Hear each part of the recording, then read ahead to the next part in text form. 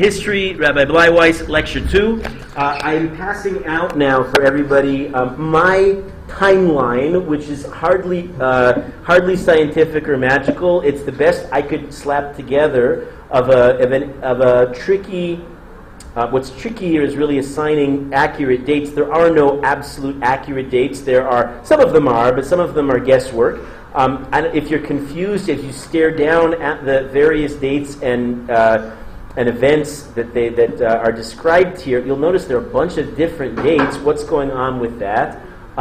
Calendar, and what we think of in terms of calendar, is a tricky issue altogether. Shuli, you want one of these? I'm just going into a timeline.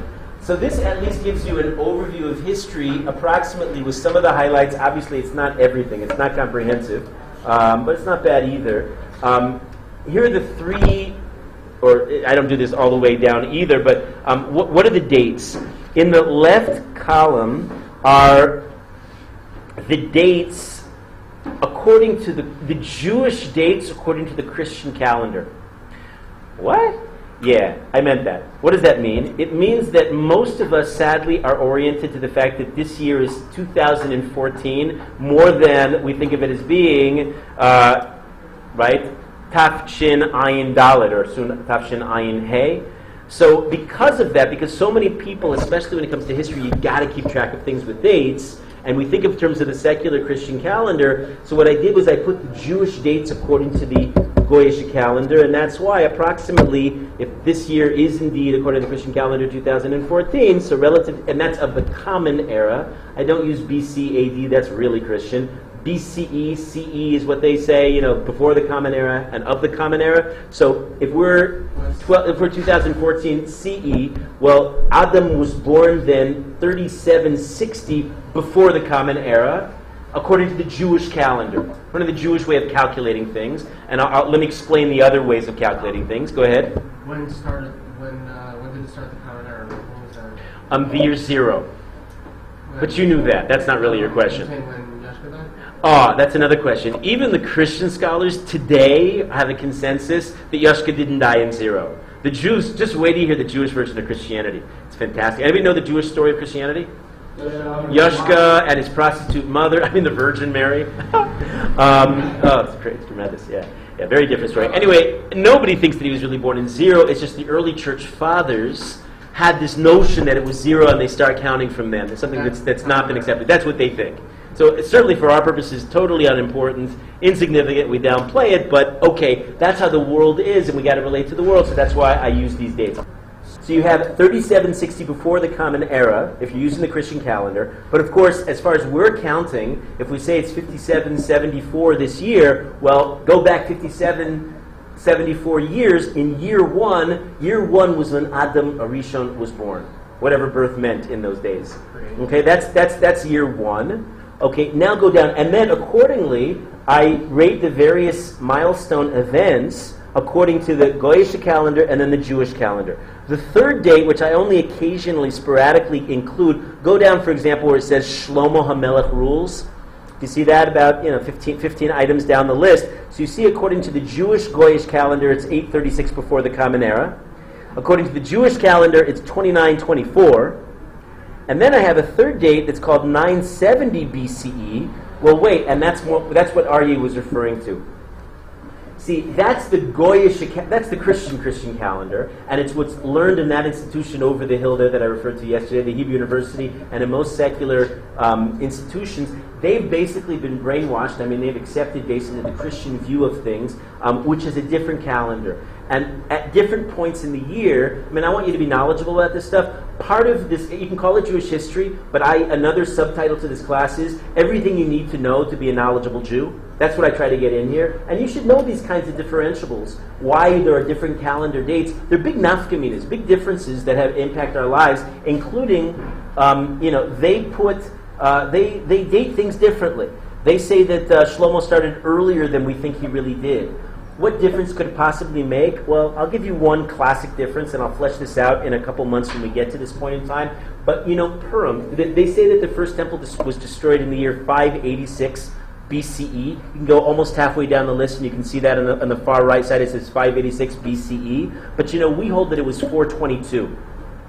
And if you say that in your discussion group in the history class at Hebrew University, they'll say, you crazy religious zealot. They'll reject the real Jewish date. But that's the authentic date, that's the traditional date, and to say otherwise is a kind of a kfira, it's a kind of a heresy to say that. Among other reasons is because their synchronology of everything is off. They say, for example, that Purim took place after the second temple had already been rebuilt. That's a major problem because we have in our tradition, and Chazal are emphatic on the subject, the second temple had been begun, the building of the temple had been begun, and then stopped. Achashverosh, and this is where we pick up, who's learned Maseches Megillah here? Fantastic Maseches, so you know a lot of what I'm about to say. Clearly, Achashverosh had stopped the proceedings, and the entire episode that we call Megillas Esther took place right in the middle there, and it was because Kimu v'Kiblu, because we reaccepted the Torah under those circumstances, that the temple then was completed, that then the building continued and ultimately was finished. But according to the secular studies, and they've been influenced again by the Christian world, they put the whole thing much later, which changes the whole sequential importance of the events, and it means that Purim was really just a nice, fun story, but didn't actually impact our historical narrative flow. That's a problem for us. Go ahead, Barak. In the first parak of Midrash Esther, yes, it talks all about the history from the very beginning. I mean, they talk for all sure. about that whole time period. Our authoritative source in Chazal again is the term Chachamim Zichron Livracha. It's a way we affectionately refer to the rabbis, the sages, who taught with Ruach HaKodesh. They weren't just making it up. They really knew what they were talking about. It was part of the oral tradition. Our tradition is the book that spells out history is a book called the Seder Olam Rabbah. And then there's a Seder Olam Zuta. It was written by Rabbi Yossi Aglili, and he didn't write it single-handedly. It was based on all the traditions of all the historical data.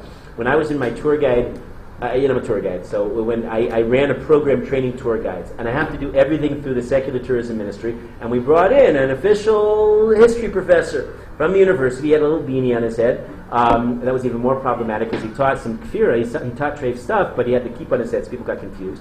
And he said, and then somebody asked him, hey, the dates you're giving us that we're supposed to learn for the ministry test to know all this history, because tour guides have to know all history, they said, but that contradicts classic Jewish tradition.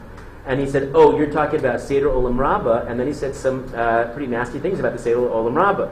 That was a rejection. He said they didn't know what they're talking about in Chazal, and we finally had it straight in university.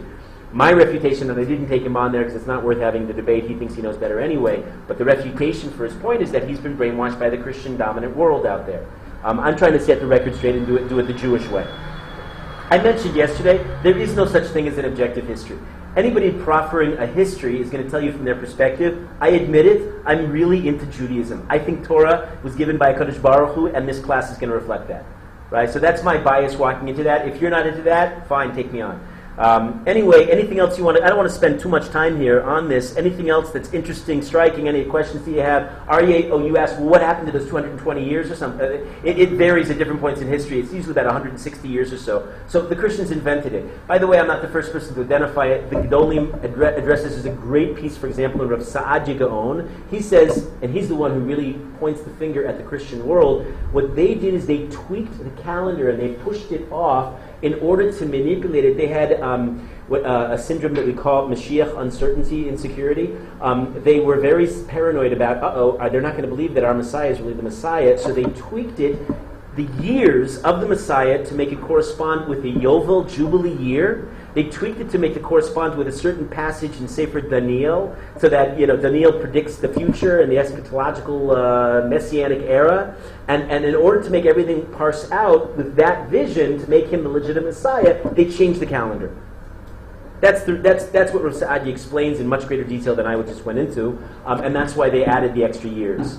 But Chazal are very clear. I mean, the secular view says that the first and second temple period were much longer than they were. Chazal are very clear. This first temple were how many years? You know this? 420. Excellent. The second temple, 410 years. It's the mnemonic. The Baal HaTurim gives the gematria mnemonic. He says Shemen Katit. Crushed Shemen Katit is spelled as follows. In gematria, you get the first and second temple. You've got 410 years, 420 years. See that? Right? 20 and 400, 10 and 400. And the third temple, how many years? Indefinite. Right? Forever and ever and ever.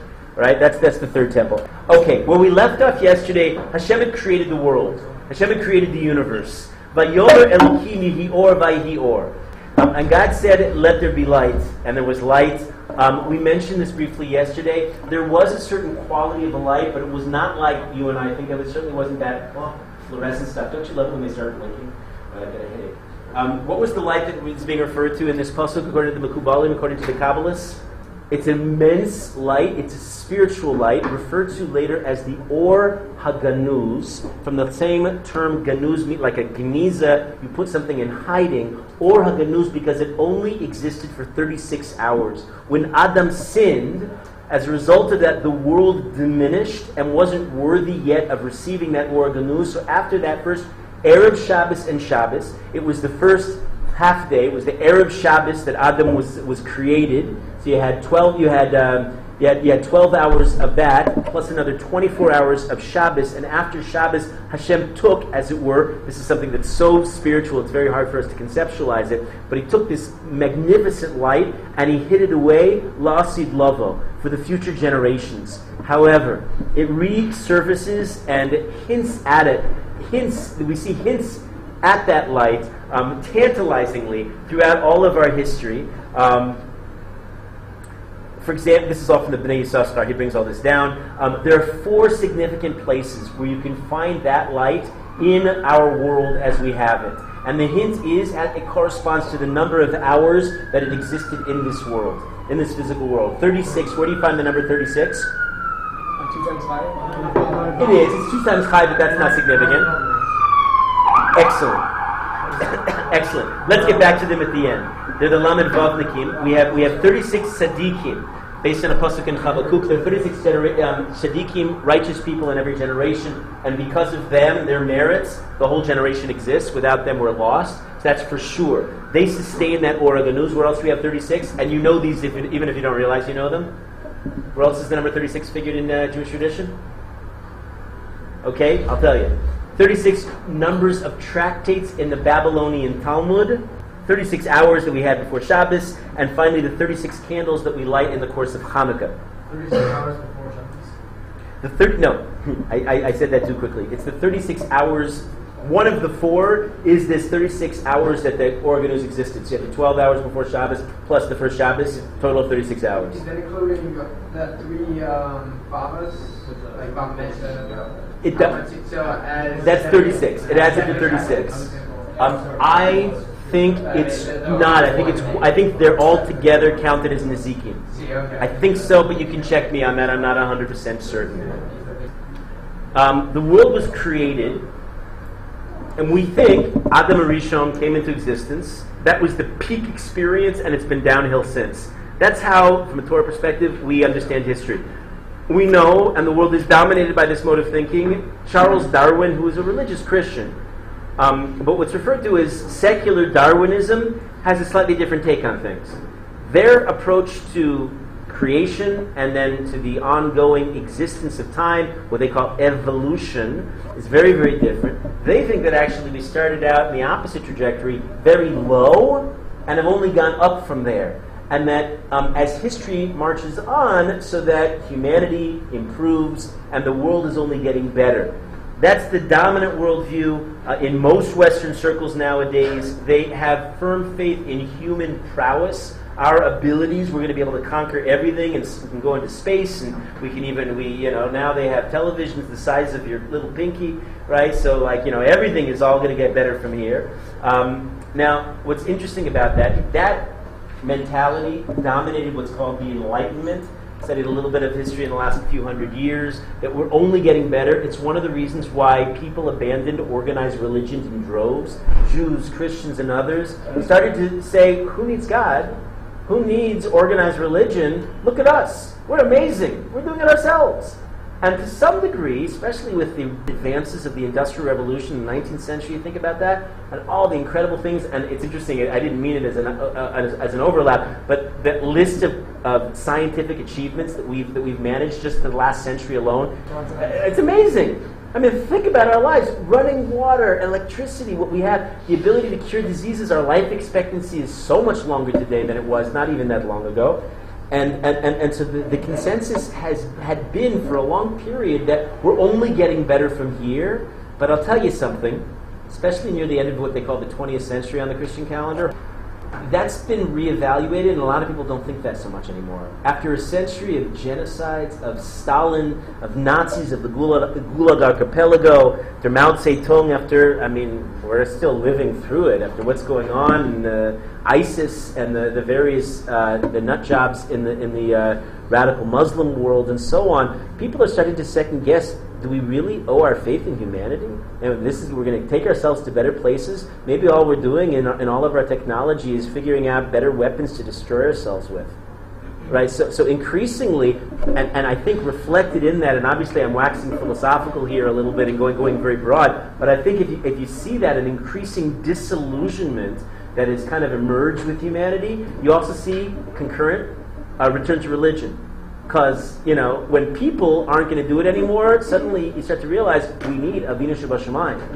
And understandably, people are starting, there is a movement back, and I think all these events are interrelated. Either way, anybody learn Darwinism here? Yeah. Okay. Darwinism, this is not what I'm going to do now, and I'm not very good at it, but Darwinism can be refuted.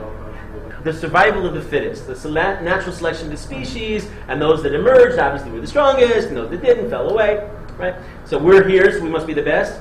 Well, one basic question you can ask about that is maybe there were fitter species that simply didn't persist, and they're not here anymore to prove that. In which case, then the fit did not survive, or the fittest did not survive. You can't refute that. It's simply a logical conundrum. Okay, that's one area you can go. Statistics seem to indicate that the chance of a simple amoeba developing by chance are virtually minimal. The complexity of a simple amoeba, let alone our own complicated organism with all the various things going on in our brains, that could exist by chance. Increasingly, the consensus in the scientific world is that's not likely to happen. There are questions, kashas asked about Darwin. Again, I don't want to dwell on this, but if you ever would want to, you could pursue these paths. Greater minds than mine have pursued this. Let me just throw these out, and then you'll interject, Aryeh, including how was there a crossover of the species, something that they never have explained, because they identified apes, and then suddenly they're human beings. At one point, there's what they call the missing link. Where is it? An answer that there's still we don't have. There are some who attempt to reconcile Darwinism with Torah. I don't go here either, but since some people do, I'm going to share that with you because I'm giving you you should know that these things are out there. Go open up a Maseches Sanhedrin to something really interesting. On page Kuf Taf, Amud Aleph, in the wide line there, it mentions that in the generation of the dispersal, what's called the Dor HaFlaga, you're familiar? Migdal Bavel, the Tower of Babylon, and then the 70 languages are created. We're going to go there soon enough in history. Yeah. So when that happens, the Gemara there indicates that people became tukim, monkeys, and apes. Okay, so that in other words, what that Gemara indicates is maybe indeed there are some kind of genetic connections, and maybe Darwin's onto something, but maybe it went in the opposite order, where Darwin understandably thought that we descended from the apes. Maybe there are apes who descended from people after the Dor HaFlaga. Maybe. It's all possible. Like people that were left out during the flood? What's that? Like people that were I'm going to get to the flood. We'll talk about the flood. Further, there's a Mishnah in Kilayim that refers to a certain species called the Adnei Hasada. The Adnei Hasada is a min chaya. It's a kind of an undomesticated animal. And Rabbi Yossi tells us it's B'tameh B'ohel Ka'adam. It's unique in the family of species because unlike any other species, it causes Tumah B'ohel like a human being. You familiar with that?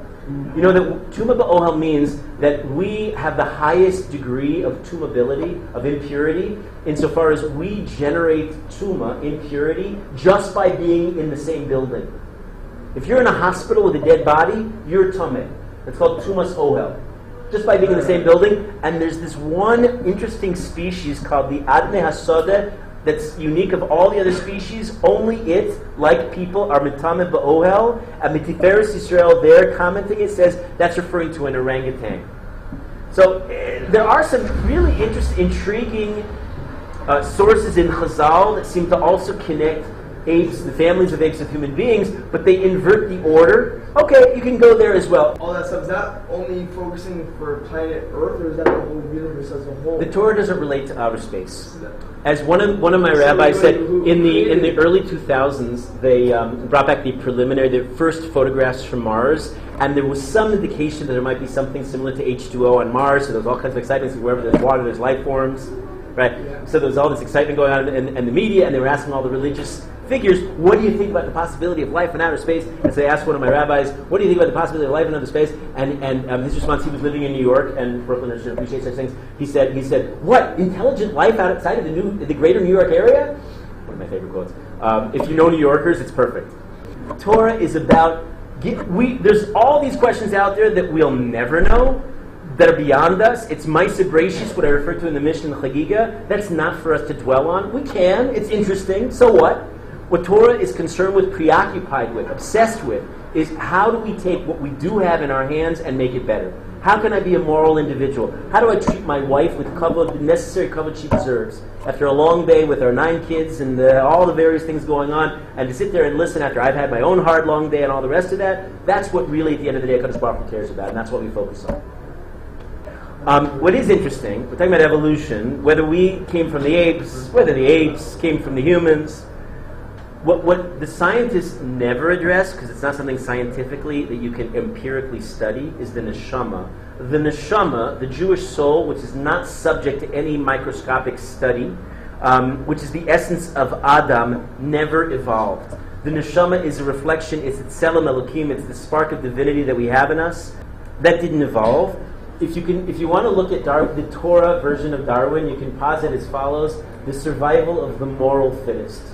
That's our way of looking at things. Who are going to be the righteous people? And it's not just a cute aside. If you're familiar with this, we talk about, the Medrash says something very difficult. By Matan Torah, it tells us that Moshe Rabbeinu was the thousandth generation of humanity when he received the Torah. And if you do a quick mathematical survey, you realize which generation was Moshe Rabbeinu relative to Adam Arishon. Meaning you can count in the Torah 26 generations between Adam and Moshe. Right, father and son, from Adam down to Moshe, you got 26 generations, in which case the Medrash asked the question, what's the deal? How does that work out? How is there 1,000 generations from to Matan Torah? And the answer that the Medrash tells us, there were 974, count them, 974 generations that predated Adam. And what happened to them? They were each successively destroyed because they were each corrupt. So when we say we're counting the survival of the moral fittest, it is possible to be alive in the world and to lead such a morally bankrupt kind of existence that you're simply wiped off the planet. We're going to get to the door of the Mabul, we're going to get to the door of Flaga, we're going to talk about this. This is always a possibility. It lingers in the air as a constant, well, it's a threat, but it's really a warning that we should shape up. Because the HaKadosh Baruch Hu only creates us so that we bring goodness into the world. We don't do that. We don't fulfill our charge. We don't really justify our existence. Since every medrash like this is meant to teach us something, I think the most obvious of the different levels of meaning, the most obvious level of meaning is our existence is not a guarantee. It's not guaranteed. It's not automatic. We don't deserve it. We have to justify it. Now it's guaranteed. Now it is since Matan Torah, and HaKadosh Baruch Hu promised Moshe Rabbeinu that since then he's not going to wipe out Klal Yisrael, but the humanity's existence, certainly how it's going to go from here. Anybody here learned Perek Chelek, the last chapter, or some say the last chapter of Masechah Sanhedrin, all about the end of days? Good, scary stuff. And what's evident there, we'll spend some time, if you stick with me, the few solid souls who stick with me, we get t-shirts at the end of the year, I survived all of Jewish history, and those of you who stick with me till we see the entire arc of Jewish history, and we go into the end of days, and we go into modernity and the state of Israel and all, and the Holocaust and everything else, and then I do a whole number, it takes about 2 days, we go into Mashiach and the world to come, and we talk about that, and we consider all of these possibilities Where are we going, and what are we going to get there? There are at least two scenarios that the Gemara very tantalizingly leaves unresolved. We can either top out or bottom out. And this is Klal Yisrael too, meaning things can get so terrible, so putrid, so putrid, so petrified that HaKadosh Baruch Hu has no other recourse other than save us in the last minute. Alternately, we can try to fix things to the best. I mean, that's kind of why you came to Derech this year, I presume, that we're trying to fix. We're part of the good guy team that trying to fix the world, right? So on that level, so we're trying to top out and then bring Mashiach as an organic, natural kind of development. That's what we're working on here. After 974 generations, you said they were corrupt. Yeah. Adam Rishon had been enough. We don't consider that corrupt as well? No. Adam Rishon was a pure tzaddik who made a mistake. That's not the same thing. It's an excellent question. The other generations were without virtue, and therefore they perished. Adam had immense virtues, kind of like most of us, and he blew it, kind of like most of us. Science didn't reveal where or how man started. They talk about the theory of evolution, but they don't really... The Torah does fill in that blank. The Torah specifically tells us that all of creation, we said this before, we'll say it again, was for man, it was for Adam, it was for the Neshama, it was for Matan Torah, it was specifically for Klal Yisrael. The Mishnah in Pirkei Avos tells us, Chaviv Adam, beloved is man, Shenivra B'Tselem, man was created in God's image, and that's why all human beings, I do a number on this too, there's a tendency for people to look down on non-Jews and to refer to them disparagingly. Pay attention to this Mishnah. Man, that's referring to all humanity, is beloved and deserves our love. They're created in God's image. People who have a tendency to tell off-color racist jokes about various ethnicities have to keep in mind they're also made B'Tselem Elokim. You remember HaKadosh Baruch Hu's response when the angels sang Shira at the destruction of the Egyptian fleets in the Yam Suf. Hashem was none too pleased. He said, Maaseh Yadai Tovim V'Yam V'atem Omrim Shira. The work of my hands are drowning in the sea, and you're celebrating, you're singing a song. I don't take any satisfaction from the fact that some of my humanity is being destroyed, and that's our attitude. However, Klal Yisrael, as we're going to get to, and I'm a little ahead of myself, but I have to include this as we talk about the creation of man. Klal Yisrael is different.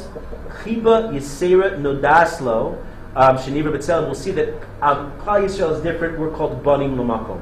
We're called Hashem's children. So we'll get to Klal Yisrael. Let's focus on Adam. In Gan Eden, Adam, and according to different versions, there's a machlokus in Chazal where Chava came from. Some say there was one view that she was in fact crafted from his rib. The Christians grab onto that. A version that Rashi brings is that Adam himself was born as a unified being, both female and male. He was du partzufi, two-faced, and that when he created Chava, Hashem simply split Adam apart into two halves. Are you labeled what you're going to say? They say every man, his body's not completed. That's 100% true. Until it's from his thigh, because that's where his wife was created. Because that's why we say the ultimate peak spiritual experience takes place between when a man and his wife physically are intimate, because what they're potentially doing, and they got to be doing it according to halacha, there's got to be taras mishpacha, and there's got to be a lot of love and mutual respect, and all the proper, all the right midos. When everything is done correctly, they are actually closest to Kadosh Baruch Hu, because they're actually coming full circle, coming back into the way Adam was originally created, as one being.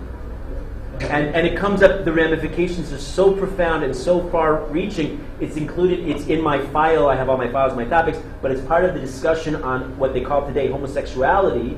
And whatever they can say about a homosexual union, same-sex marriage, and all the rest of that, they can't say this. Physiologically, it's simply not possible to reunite in such a way, and there's something spiritually profound about this, in a way that actually completes creation and comes back full circle. That'll never happen between members of the same gender. It always potentially happens between a male and a female. Adam lived what we would call a utopian life in Gan Eden. It's an example of what we talked about yesterday. It's something, Ilan, you and I went at this a little bit. Something we can't really picture. What was his life in Gan Eden? It's so foreign from our experience in this world. We are so shallow. We are so incredibly materialistic and trivial and petty that to imagine, to even like conjure up what was Adam's life in Gan Eden. Let me give you one image that stays with me. I find this one of the most powerful images that I've ever picked up based on a medrash. If we were to time warp back to Gan Eden and see Adam, what you would see, what you would perceive, what would emanate from the human being was his neshama. He was so soulful that that's what emerged, and that's what you saw all around him. If you tried with all of your might, you might possibly make out his goof. Maybe you would perceive his physical reality, but you definitely would see his spirituality if you consider that and realize we're in the exact inverted position today. Where what we see when we contemplate, when we encounter other human beings, we see the goof, we see the physicality, and maybe if you look in their eyes, if you look really closely, you might be able to contemplate, might be able to encounter their humanity, their spirituality. But you got to try really hard, and even then, we're not so good at that. Most people, when we walk into a room, okay, how can we don't think in so many self-conscious ways, but this is really what people are about. Watch how people interact. They walk and say, how can I manipulate this group of people now to get what I need from them? Or alternately, this is an uninteresting room. I can't get anything from them. They're not interesting to me. I'm going to go out and proceed to another, group of humanity so I can manipulate them towards my own personal needs. He was physical. He was gorgeous. The Gemara in Baba Metzia describes him as the best-looking human being ever to walk the planet. They're close facsimiles, but nothing like Adam Arishan. Adam was perfection. It says in Tanakh that Avshalom is the most good-looking man in history. Fair enough. There is such a statement, and that's not necessarily a contradiction. Because it's not necessarily comparing him with his alter Zaidi, Adam Arishan. Adam Arishan was the quintessential man. And he was, but when you saw him, probably because of his immense spirituality, it just emanated. He was ideal. There was never anything quite like it before. Hashem showed Adam. Adam was smarter than any human being that walked the planet. He showed him all of the future, showed him the fate of every future generation. Adam stood, according to the Gemara in Chagiga, this is answering your question, why he stood from the heavens to the earth. His spiritual capacity was limitless. He was literally created with Tselem Elokim. We're going to be seeing a lot of Medrashei Chazal, a lot of Agarata. When you hear these things, try as best you can not to take them only at face value. I can't picture what it would be to be a human being who can extend all the way from heaven to earth. Clearly, Chazal are trying to convey something that's otherworldly about him, even though his feet are firmly planted in this world, without any question. He's trying to express something, kind of like what I was saying earlier, that's beyond our ability to fathom. He had a spirituality about him that we can only dream of. Do you know that feeling of immense spirituality that you don't know how to express? And you get frustrated sometimes because you just have this immense, you don't even know that it's spirituality sometimes. Sometimes people think of it as the Yetzer Hara, that's a mistake. But there's an immense spirituality going on within each of us. We don't even know how to fathom it. Adam was in touch with it and he could express it. That's one way you have of thinking of this extraordinary being. When he sinned, Hashem laid his hand upon Adam, diminished his stature, so that he could hide among the trees of the garden. He literally became dominated by his physicality, a plight that most of us suffer with till today. One thing that starts happening to Adam as a result of his sin is he produces a new substance that he never produced before. What is it? Waste, excrement. Waste is a reflection of the fact that we're flawed. If you have more body odor, if you have more putrid kinds of waste that emit from your body, often it correlates to sin.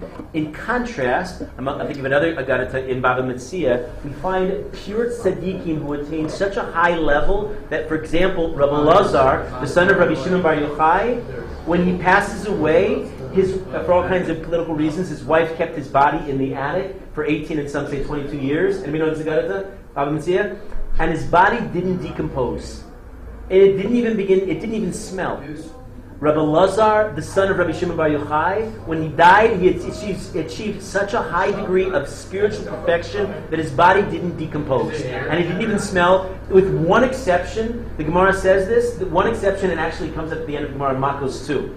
the very end of the very end of Makos, so B'ezras Hashem will all get there this year, you'll see the same Rebbe Lazar is referred to, and it says like this about him. His wife, once when she checked on his body, went and saw something that horrified her because she thought her husband was this perfect tzaddik, and suddenly she saw a tiny worm emerge from his ear. And she thought, uh-oh, maybe he's not this big tzaddik that I always thought he was. He comes to her in a dream, and he explains, he says, you know why that happened? Because one of my good traits was I used to be somebody who protested and always defended the honor of tzaddikim. Anybody who criticized a great gadol or a tzaddik, I always was the first to defend him. One time I didn't defend somebody enough, and as a result that was considered a blemish on my neshama, and that was that worm. But that means that if you have particularly rancid foot odor or body odor, maybe you need to do some cheshbon nefesh, some kind of spiritual inventory to check out what's going on. That's what's being said here. The waste that comes out of Adam, which probably smelled a good deal better than our waste, is a result of his sin, and everything begins to correlate. Do you realize every aspect of our creation has a meaning, has purpose? And this is even something as seemingly mundane as our waste. By the way, for 40 years in history, we also didn't produce waste when? In the midbar, in the desert. We ate man, we ate the perfect food, we had no excrement. Yeah? A lot of rabbis tend to be overweight, and overweight people tend to have a lot more excrement. Who said rabbis are always tzaddikim? I wouldn't necessarily draw these conclusions then. Like, I wouldn't necessarily judge, oh, therefore he's fat or he's smelly and that means he's a big sinner. I don't know how it always matches up. I'm only broadly indicating some kind of correlation without knowing how it all maps out. By the way, Rebbe Lazar, go look at the Gemara there, was apparently, but don't take this literally, was apparently obese. How fat was he? He was so fat that when he and Rabbi Yosef and Rabbi Yishmael would stand next to each other, they get a whole team of oxen to go between them, and none of them would touch. And go figure out that Gemara. It's fantastic. Okay, but not for us right now. Let me just finish this unit. I like to try to finish a whole unit, so let me just say the last bit for today. We bless, by the way, we say Rofecho Basar Umafli Lasos after we go to the bathroom as a sign of the fact, as a reminder to ourselves that currently we have ill health, and that's a temporary state of affairs. We're dreaming and davening of a day when we no longer have this ill state of affairs, where we have such things as human excrement. Adam initially is his name. It reflects his perfection. Right? It was to bring him down to earth. Literally, Adam is from Adama, and it's meant to bring him down to earth because he was such a great being that there was a risk of literally him becoming deified, turned to God himself. And so he's called Adam to remind him and everybody else he's not. What's that? He was created. He was created. It's one of the reasons why Adam created a secondary being, Adam and Chava, one to the other, so that they shouldn't confuse him with the Kadosh Baruch Hu. But another factor was that he was so immense, so spiritual, that too could have led to a confusion. That's why he's called Adam. Eventually we see that just like Adam, from the outset we're concerned that Adam would be turned into an object of worship himself. That's exactly what pagans and what Avodah Zarah would eventually do. If you study Avodah Zarah, another one of my pet topics, another one of my files, you actually see that Avodah Zarah, idolatry, is really a worship of man of himself. Anytime he's worshiping stars and moons and all kinds of weird gadgets and whatnot, he's really just worshiping himself. And you can understand how we fall prey to that in the modern world with our egotism and narcissism that plagues us in the modern world. It's an extension of that. We're pretty amazing. And our minds and our bodies and everything about us, there's so much to be mispaleh from, to be amazed with in the true sense of the word amazement. You can understand how humans could be deified, and we're warned from the outset in the Torah, anything wondrous you find in people and yourself, in others, always connect back with the Kadosh Baruch Hu. When you see a beautiful person, we're supposed to say a bracha, because we're supposed to say that greatness in that person. We see a king, we see an ugly person, everything ultimately leads back to Hashem. Anything tremendous, it's the real reason. I just said this at lunch yesterday. Somebody was trying to figure out, how do I work on my gaiva and my arrogance? I said, if you realize all of your virtues come from Hashem, except for the moral ones. If you have a moral virtue, that's something that you did, fantastic. But if you're smart, if you're good looking, if you're, I don't know what, all your good qualities, you didn't do that. Kadosh Baruch Hu did that. That just means you have greater obligation to use those things, l'shem shamayim. Okay, tomorrow we're going to go on Adam, the sin, and the Mabul.